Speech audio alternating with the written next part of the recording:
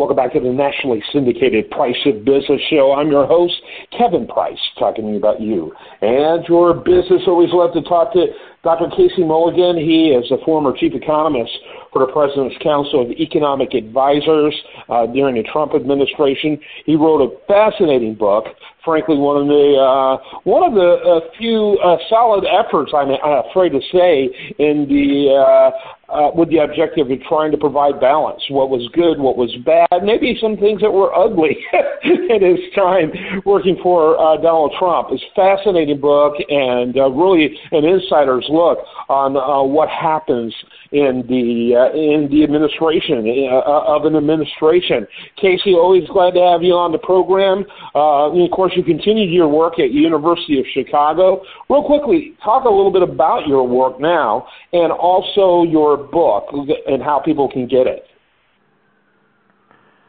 Yeah, I have a website for the book, yourhiredtrump.com, and there are different materials related to the book, or you can, of course, buy it. If we get in a government shutdown situation here in the next month or two, parts of the book deal with it with shutdown. I was in the White House during that. It's very interesting what happens on the inside. I've been working on, I lead a health economic center, a choice and competition in healthcare. One of the things we emphasize there is innovation, in that case the medical field.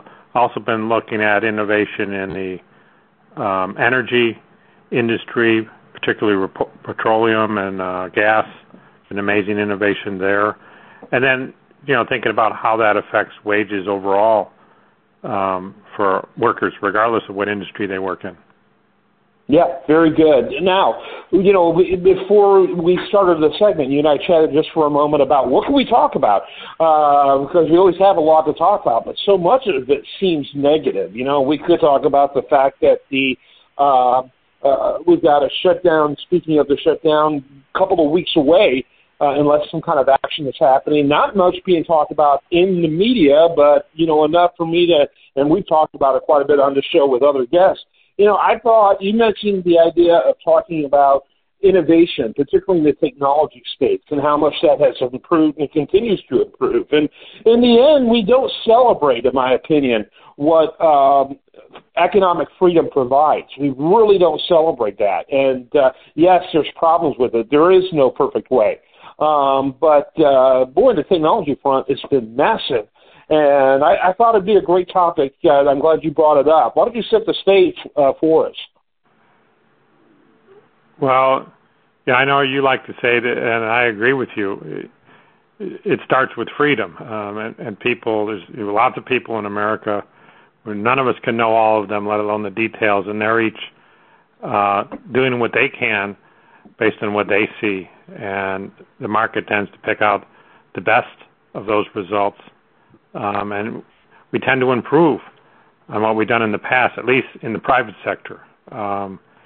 And so health care is an area where we've seen that. Of course, the public sector is involved in health care, but amazing innovation in medical devices, procedures like knee surgery and things like that are nothing now. And it used to be you just limped around on your bad knee. And drugs, warp speed was an example everyone was watching, but there were many innovations so people can be healthier even without a surgery. Petroleum is another amazing one in the United States, at least. We used to be heavily reliant on foreign oil. We kind of thought we'd more or less run out of what's in Texas. And we've discovered and gotten very good at getting oil out of the ground. We keep getting better every year. And we've almost doubled our production in pretty short time frame, even though you might say the better wells have been run out, but we're able to do even better with the not-so-good wells than we were doing with the better wells. So that's all getting smarter and better at what we do. Yeah, and cheaper as well. I mean, some of the places that we exploit now, wells-wise, are places that we could have done it for decades, but the cost didn't make sense because the technology made it very, very, very expensive to do. And so that, it's the technology. The capital formation that only happens in a free market that lends to that happening. And so that's really been powerful and unfortunately, I think, under-celebrated. Yeah, and you're right that I call it technology or productivity, but the other side of the coin, very precisely the other side of the coin, is lower cost. Yeah. You can make more. That's called productivity, but when you have more, it costs less, and that's the other side of the coin. You can also look at it from the worker perspective, that when things are cheaper, their earnings go further. And that's really the main reason that you and I earn, order of magnitude, maybe pushing 2 orders of magnitude than our great-grandfathers did, because of what's so much been learned and capital that's been accumulated to make us better at our jobs. Even in industries like haircutting, where at least in the men's barbershop, it's pretty similar to what it used to be, but because the barber has the opportunity to work in an industry like farming or computers or petroleum, where the wages have gone up so much, the wages in barbers go up too. So the technology, even in a few industries, benefits all the workers, no matter where they work. Yeah, no question about it. And all of this happens in a certain economic environment, where we're seeing, in spite of the fact, the reality is that technologically we should be somewhere, and again, each state is different. I live in Texas. We have the best gas prices in the country, I would assume, pretty darn close. But in Texas, if we were really unleashing it like we've seen in earlier years, we should be in the high $2, not near $4. Pushing $4 in some places for gasoline. And what we hear about is all the time. It's an interesting routine. It's something we saw all the time in the Obama administration, which, of course, President Biden was a part of, where they would routinely talk about all the leases that they make available, but nobody takes advantage of it. We can't help it if these oil companies aren't going to do it. And you look at that and he goes, what's wrong with these oil companies? Don't they want to make money? Of course, the answer is yes, they want to make money. But they don't want to invest into areas that at some flipping point, for no logical reason, they will shut down that lease or make that lease prohibitively expensive where they can't make money. And they have created such a hostile environment. Meanwhile, we saw in the past week that it is that energy, gas-related pricing that continues to fuel the inflation that keeps us in terror over a possible recession.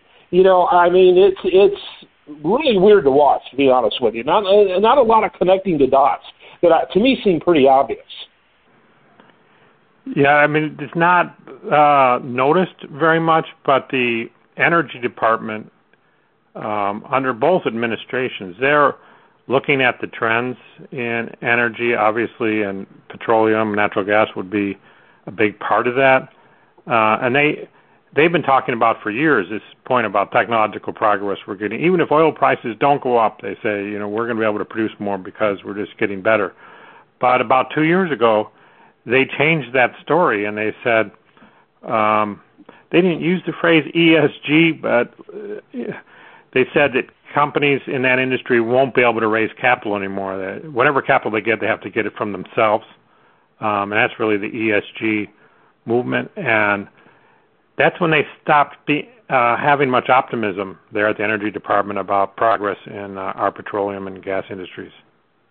Yeah, I think you're right. And so, this administration's economy is so fragile. They do a very good job of touting something that doesn't really exist.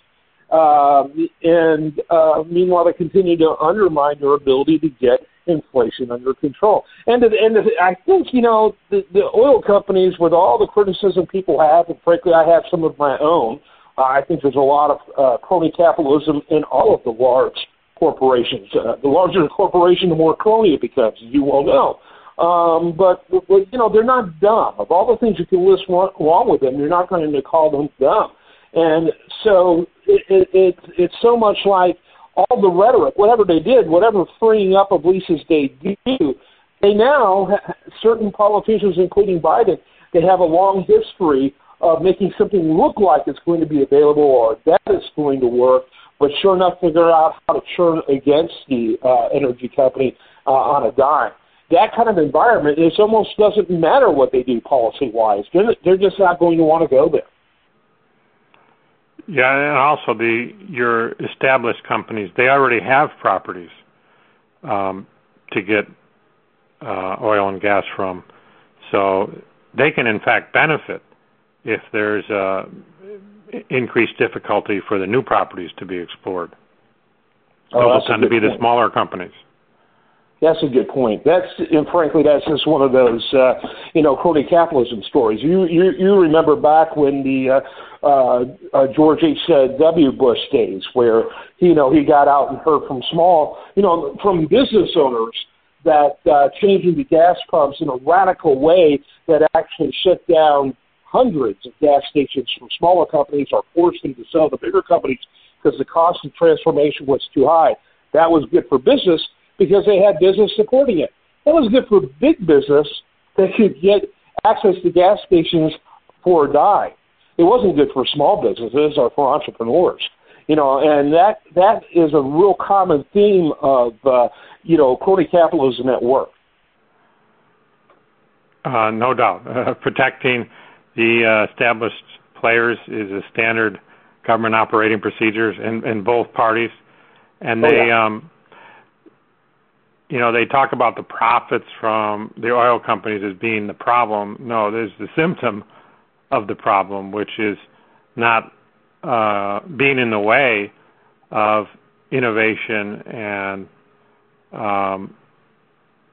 serving the marketplace that businesses try to do if they're allowed to do it. Yeah, absolutely. All right, always love spending time with you. Casey Mulligan, Dr. Casey Mulligan, professor over at University of Chicago. Do check out his book. And with that, final thoughts as we begin to wrap it up. Well, I think one of the places we're seeing the lack of progress is in wages. And wages haven't kept up with inflation. And you really have to go back a number of years to see when wages generally were this low. Of course, if you go back enough, you will find a time because, as we said, there's been progress. But even if things freeze in time, that's falling way short of what we're capable of. Mm-hmm. Yeah, I think you're absolutely right. Off subject, but something obviously everyone's talking about, the administration's preparing people for a more protracted period of higher interest rates. Reality check, what does your gut tell you? Or maybe even your crystal ball, we want to be bold, on when we might see the Fed feel comfortable at least stopping increases. They're threatening a couple of more, as you well know, and actually maybe begin to lower them. Any idea, any speculation? No, I'm not a bond trader, Kevin.